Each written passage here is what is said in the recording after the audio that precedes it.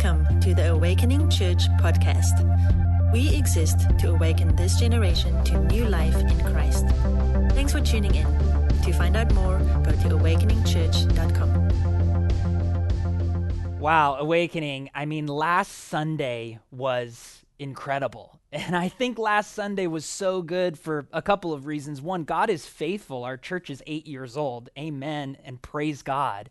But secondly, it was just good to have a slice of normal church Sunday, albeit social distanced, masks, driving through, all of the precautions we took. It still felt so good to have a Sunday that was a little bit like what we remember Sundays to be.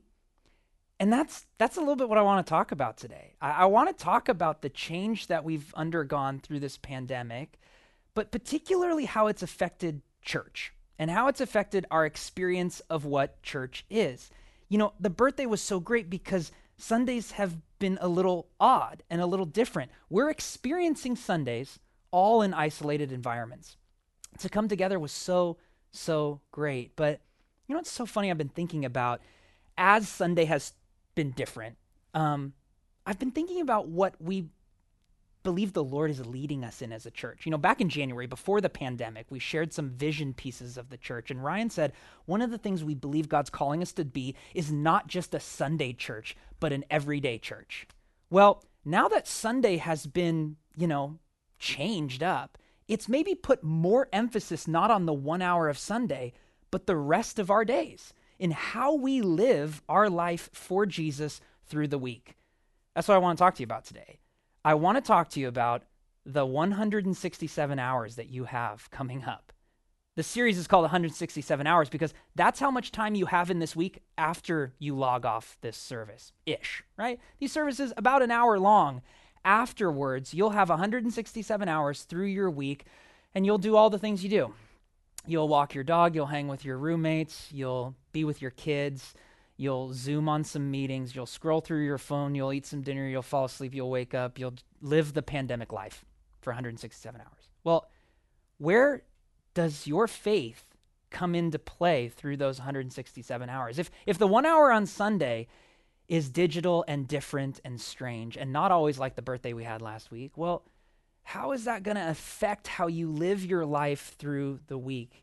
You know, community formation in church, it's actually really difficult right now. I want to just start right there. Forming community is difficult right now. It's just really, really hard to do. And church is all about forming a community that glorifies Jesus Christ and helps us grow in our faith and pushes us into those 167 hours that we have every week. But it's hard to do right now, and I think it's hard for several reasons. The first reason, I think community formation, it has more obstacles than ever right now. And you might be thinking that, Chris, my 167 hours, they're just complicated. Like, I don't know what's happening. Every day I wake up and I try to just deal with it. And it's complicated and it's difficult for me to form community, to do church, to even think about church, whether it's Sunday or not, because things are complicated. Or what about the 167 hours just being really precious, right? You might think community formation, it takes too much time. And my time is too precious. It's too important. Or community formation right now, it takes too much time. So it's just like, you know what? My 167 hours are booked. They're just booked up. Maybe you're type A, your whole calendar is just filled. Well, I want to talk today about what we should maybe prioritize, because that has to be the question for a lot of us. What do I need to prioritize through my week? Like, how do I live the Christian life for these 167 hours after I log off of church and life gets booked up, complicated, the time is precious, we're cycling through all these difficulties. How and what should I prioritize? You know, Jesus was actually asked this question in one form or another. You remember at some point, somebody came up to him and said, what's the greatest commandments? Of all the teachings you give, what's the greatest commandment? And if you're familiar with the New Testament, you'll know he said very simply this in Matthew 22, verse 37, he said, you should love the Lord your God with all of your heart, with all of your soul, and with all of your mind. Then 2 verses later, you're familiar maybe with this. He says, the second is like this. You should love your neighbor as yourself. And so we've always understood the Christian life to be hanging on these two verses. To love God and love neighbor is the Christian life. In other words, the best way to spend your 167 hours is by loving God and loving neighbor. That's the best way to spend your time. But when Jesus was saying these things, he wasn't actually saying anything new. Jesus instead was quoting from the Old Testament, if you know this. Jesus was not inventing a new command so much as hyperlinking us back to an old command in the Old Testament. It's almost as if you double click on this, you'll be sent to a larger landing page of commandments from the Old Testament. And when Jesus said, you should love the Lord your God with all your heart, soul, and mind, the original audience of Matthew would be actually being caused to kind of read backwards towards the Old Testament. Matthew's audience was Jewish primarily. And so they would look back towards the Old Testament, hear, oh, love the Lord your God, and they'd be sent back, hyperlinked back to Deuteronomy chapter 6, where is the command called the Shema. And in Deuteronomy chapter 6, the Shema, that's a Hebrew word that just means listen or obey. It was one in the same word. That's almost a whole sermon that we could go down with listen and obey being the same word. So fascinating. This prayer was called the Shema, and the Hebrew people, they would recite this in the morning and at night. And so when Jesus replied this, being the greatest command, it shouldn't have been shocking to many Jewish people. This was an obsession of theirs. But I think the context for this verse is actually super important for us today. You see, Deuteronomy, as we're going to look at in a second, if we're sending our minds back to Deuteronomy, let's send our minds back to the context of Deuteronomy. Maybe you don't know this book. It's in the first 5 books of your Bible, and the word Deuteronomy, it literally means second law. It's because this was the reiteration of the law. Deuteronomy is a book, it's a collection of sermons from Moses, and it's him impressing on the people the most important commandments from God and his promises. It's a beautiful book, and there's a series of talks in the book of Deuteronomy where Moses is just reminding the people, this is who you are, and this is who God has been to you, and who he will always be to you.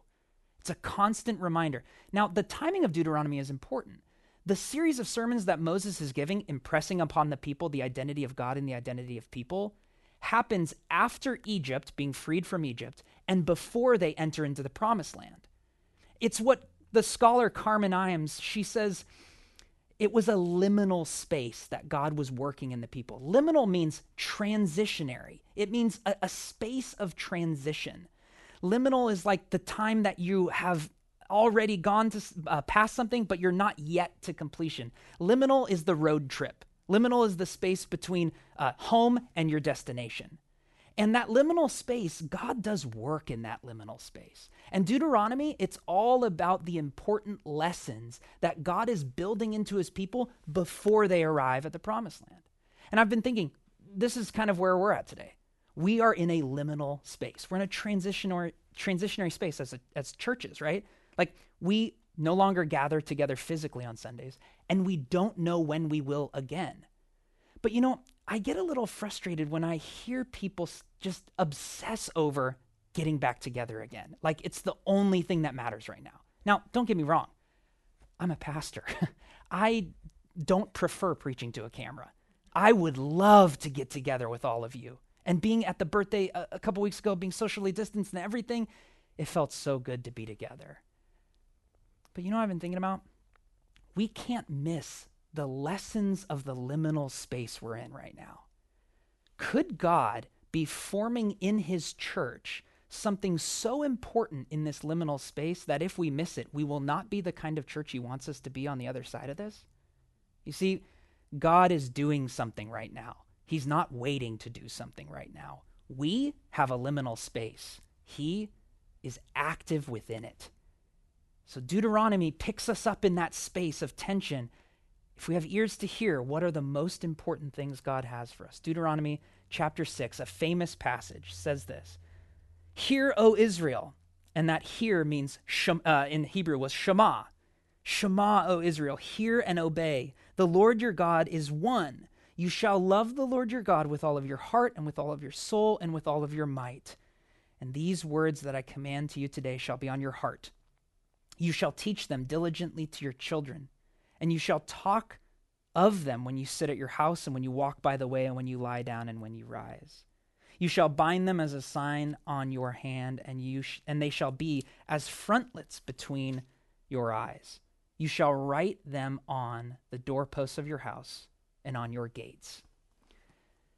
Deuteronomy says, in this liminal space, the most important thing you can do is love God with everything you have, with everyone around you.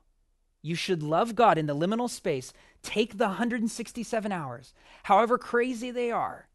In this transitionary period, the most important thing the people of Israel had was to love God with everything they had, with everyone around them.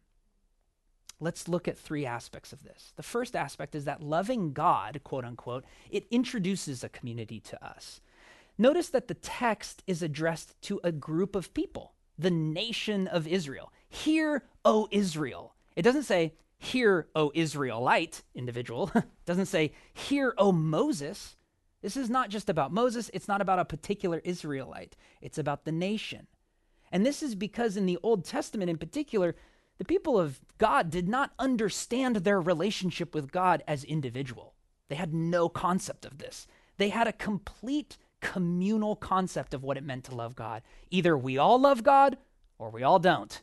We're all in this together. And the New Testament kind of takes a little bit of this family nation metaphor into the church, saying now every nation, tribe, and tongue is placed into a community upon meeting Jesus. This is actually a major emphasis in this great book I read by a man named Joseph Hellerman. He has this book called When the Church Was a Family. And he's a New Testament scholar at Biola.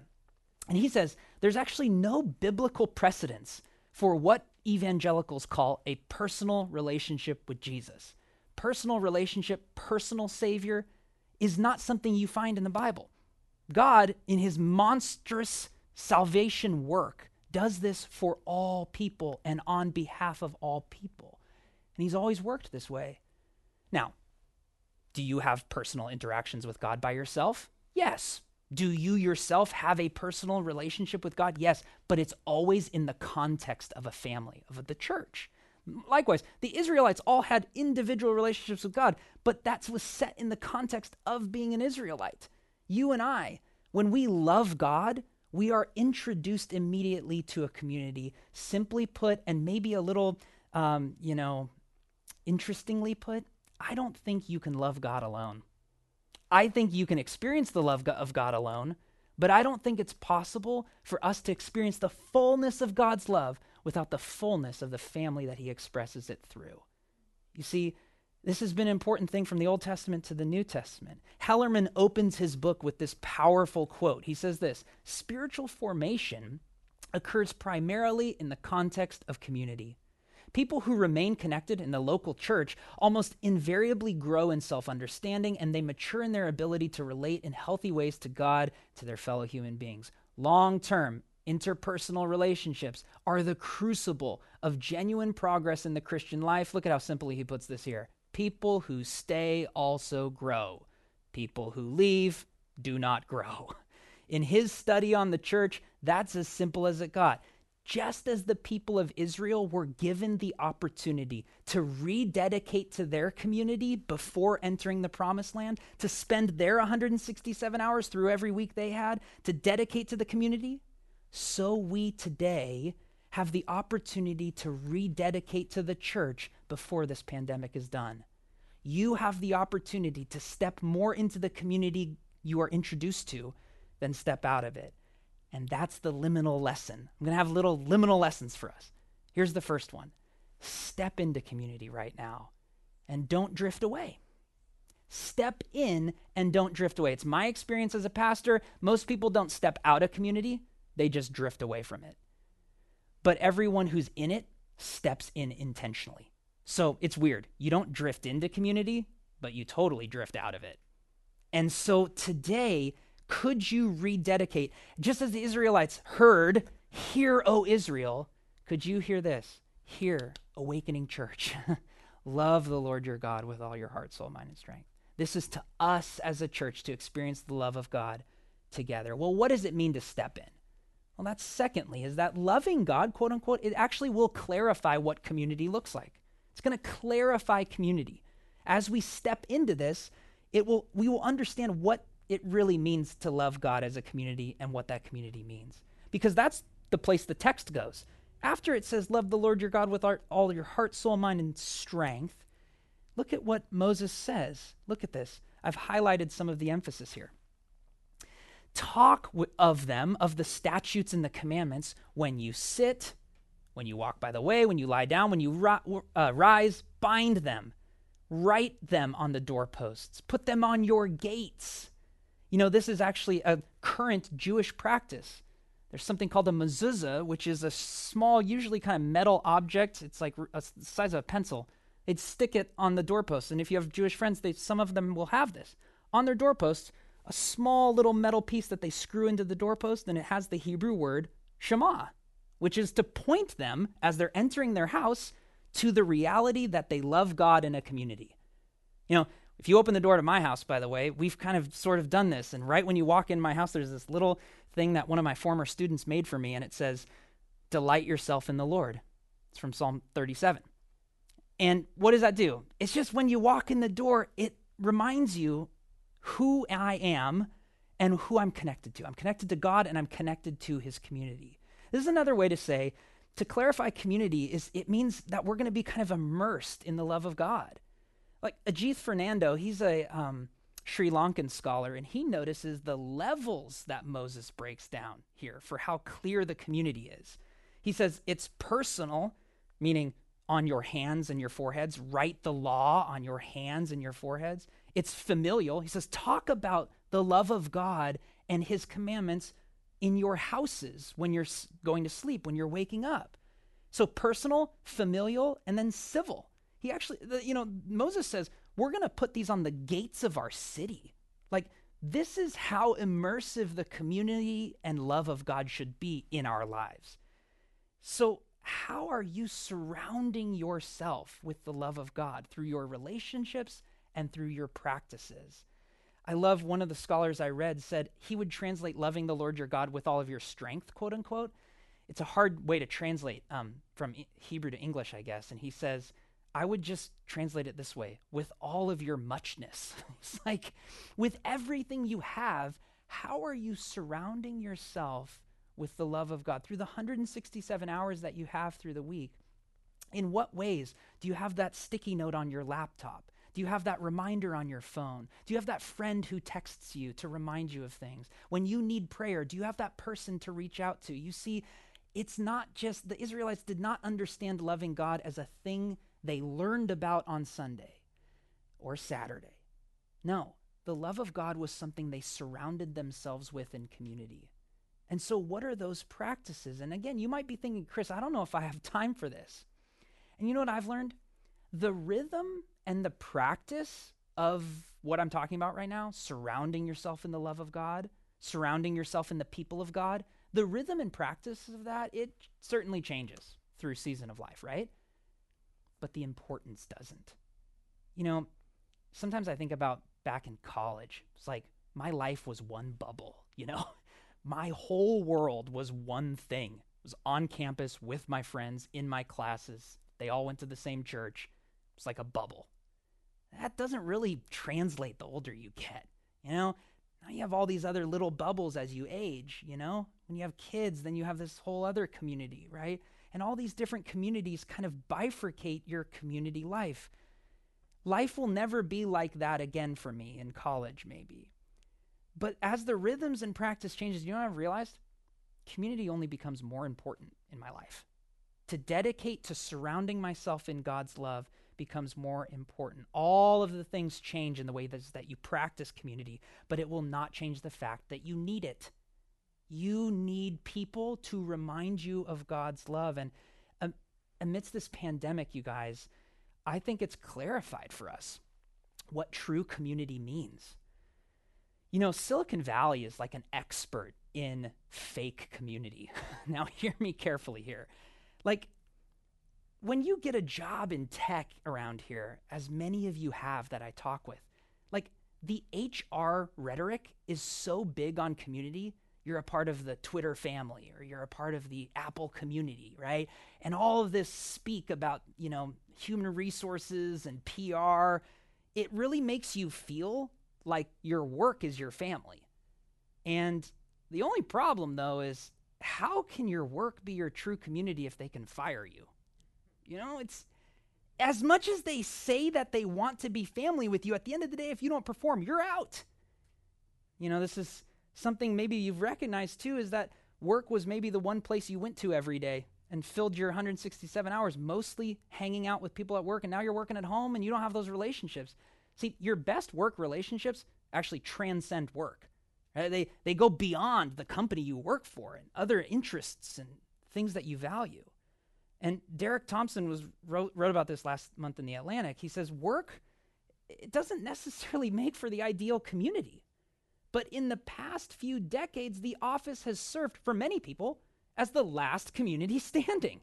In an age where various associative institutions are in retreat, including the church, by the way, moving on, he says, there is one place where the majority of adults ages 25 to 55, they just kept showing up, right? Almost every day, every week. It was work. Work was the place we were showing up. Now we're not showing up there anymore. And some of you, I think, have been relying on your work community in a way that is not only no longer available now, but would have never lived up to the promises you think they were making. See, now we have this liminal space where we get a lesson here. And we realize we actually need to make some of our social bubbles a spiritual bubble. Okay, we need to think about, who are the people I'm actually in community with? Who are the people that, even if I got fired, if I lost my job, if I had a debilitating disease, that they would still be there for me? This is the local church.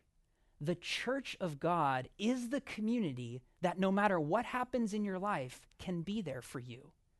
The community that whether you work at a tech place or you don't work at a tech place, whether you have a career or you have a job that you just need to work to get by, the church exists in multiple levels of socioeconomic classes and exists, why? For the love of God. So right now, you and I, we don't have the luxury of relaxing into other communities. At this point, we must, friends, listen, we must create spiritual bubbles. Okay, now let me use this bubble metaphor a little differently. This pandemic. A lot of us, we have our bubble of our family, right? And we're trying to shelter in place and continue to socially distance. But what we've noticed at Awakening is that a lot of us have involved other families into our bubble, okay? Or roommates, for example. Some of you are all roommates together. That's your little social bubble.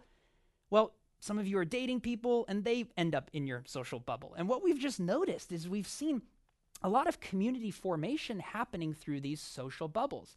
You hang out on Friday or Saturdays, you'll go eat brunch outside, socially distanced, or in a park, you'll hang out on blankets. And one thing we want to encourage you to think about is to take whatever social bubble you have and turn it into this spiritual bubble. Here's my point. If you're hanging out with people in your own little quarantine bubble, couple families, on Saturday morning, why not make that a Sunday morning experience too? Hang out together 9:30 and watch the service and have some discussion afterwards. We have some families doing this right now. We have some roommate groups doing this right now. That on Sundays, they gather together and they listen to the sermon and they respond to Jesus and they pray for one another. Again, as they are comfortable, it's great. I know for some of you, your social bubble, actually, they don't go to church and it's awesome. You have this great witness to them. But for some of you, some of your social activity is with Awakening people. And all we're saying is, hey, why don't you make that a spiritual bubble? And we're calling that Church with Friends. Church with Friends is just a simple way to say, how can we serve you as you just have church with the friends that you're around? We can't organize it because there's so many complications to this right now. We understand that different people have different levels of comfort. But here's the deal. We want to support and we want to pray for you. Would you go to our website, awakeningchurch.com, and click on Church with Friends? There's actually this simple form that if you so happen to say, hey, I've been hanging out with a few people and yeah, I want to just hang out with them on Sunday mornings. watch service together, maybe pray together, maybe immerse myself in the life of God, not just have this social life, but have this full spiritual life. You can go to our website and fill out this form, and we'll find ways to support you. We're not going to send people to you, okay, because we know these are bubbles. We're not going to, infiltrate your space, but we're going to pray for you and encourage you and start to see maybe how this community can be formed. Here's all we're saying. We want to commit to growing in our ability to gather as a community when and where it's possible. We understand it might not be. We understand for you, it just might not be the season. We understand it's not at your comfort level. But for those that are maybe having a social bubble, I want you to really think about this is your time to become the spiritual community God has already made you to be, to surround yourself in the love of God. I can't emphasize this enough. I don't think you and I can afford right now to just have friends that are social but not spiritual. We need people to pray for us, and this is why. Very finally, guys, loving God, when we truly love God in community, it actually solidifies community among us. Let me just give you this final, last liminal lesson in the space of transition. God's community around us reminds us of God's commitment to us. You see, this is why you need a spiritual bubble, if you can make it happen. If you've got even just a roommate that you could watch service with, this is why you need it. Is because when we surround ourselves with community, we actually hear God's love for us in a different way. My group has recently gotten back together over Zoom every Wednesday night. And I just realized for Allie and I, for my wife and I, we need our group because we need to hear God's love coming from other people. I hear it from God's word. I hear it from the preaching on Sunday. I pray on my own. But I need someone else in my group to go, this is God's love for me, and sharing that. And that's what Deuteronomy actually says. A couple of verses later, Moses says this. He says, there's going to come a time where your son comes to you and asks you, why do we love God? Look at what is the meaning of the testimonies and the statutes and the rules? Why are we doing this? Don't you love it? Leave it to a child to ask the most obvious but best question. Why should we love God? Why should we dedicate to community? He says, this is what you're going to say to your son. We were Pharaoh's slaves in Egypt, and the Lord brought us out. Why do we love God? Why do we commit to community? Why in this liminal space do we have to receive this word from the Lord right now? Why do we have to emphasize a spiritual community more and above social and work communities now? Because you need to remember that God has rescued you. You need to remember the gospel. See, in the Old Testament, the people of Israel said, the reason we are a community is because God brought us out of slavery. And the New Testament community says, we love God and are dedicated to a community because we've been freed from the slavery of sin and death. Because Jesus Christ on the cross purchased for us the life that we could never purchase for ourselves. And maybe most beautifully and succinctly, the Apostle John put it this way: we love because God, loved us first. You love God and you dedicate to community and you exist in your 167 hours dedicating to the love of God and the community of the love of God. Why? Because we were once slaves. Because we were in Egypt and God brought us out. And if God brought us out then, will not God bring us out again? If God has done what he has done, will he not bring us through this liminal space into a kind of promised land? We don't know what the future holds, but we know this. God has loved us. Therefore, we will love one another and love him. Let me pray. Jesus, we need you. Father, show us your ways and show us your love so that we might love you in return and love one another. We need your help with this. We pray in Jesus' name.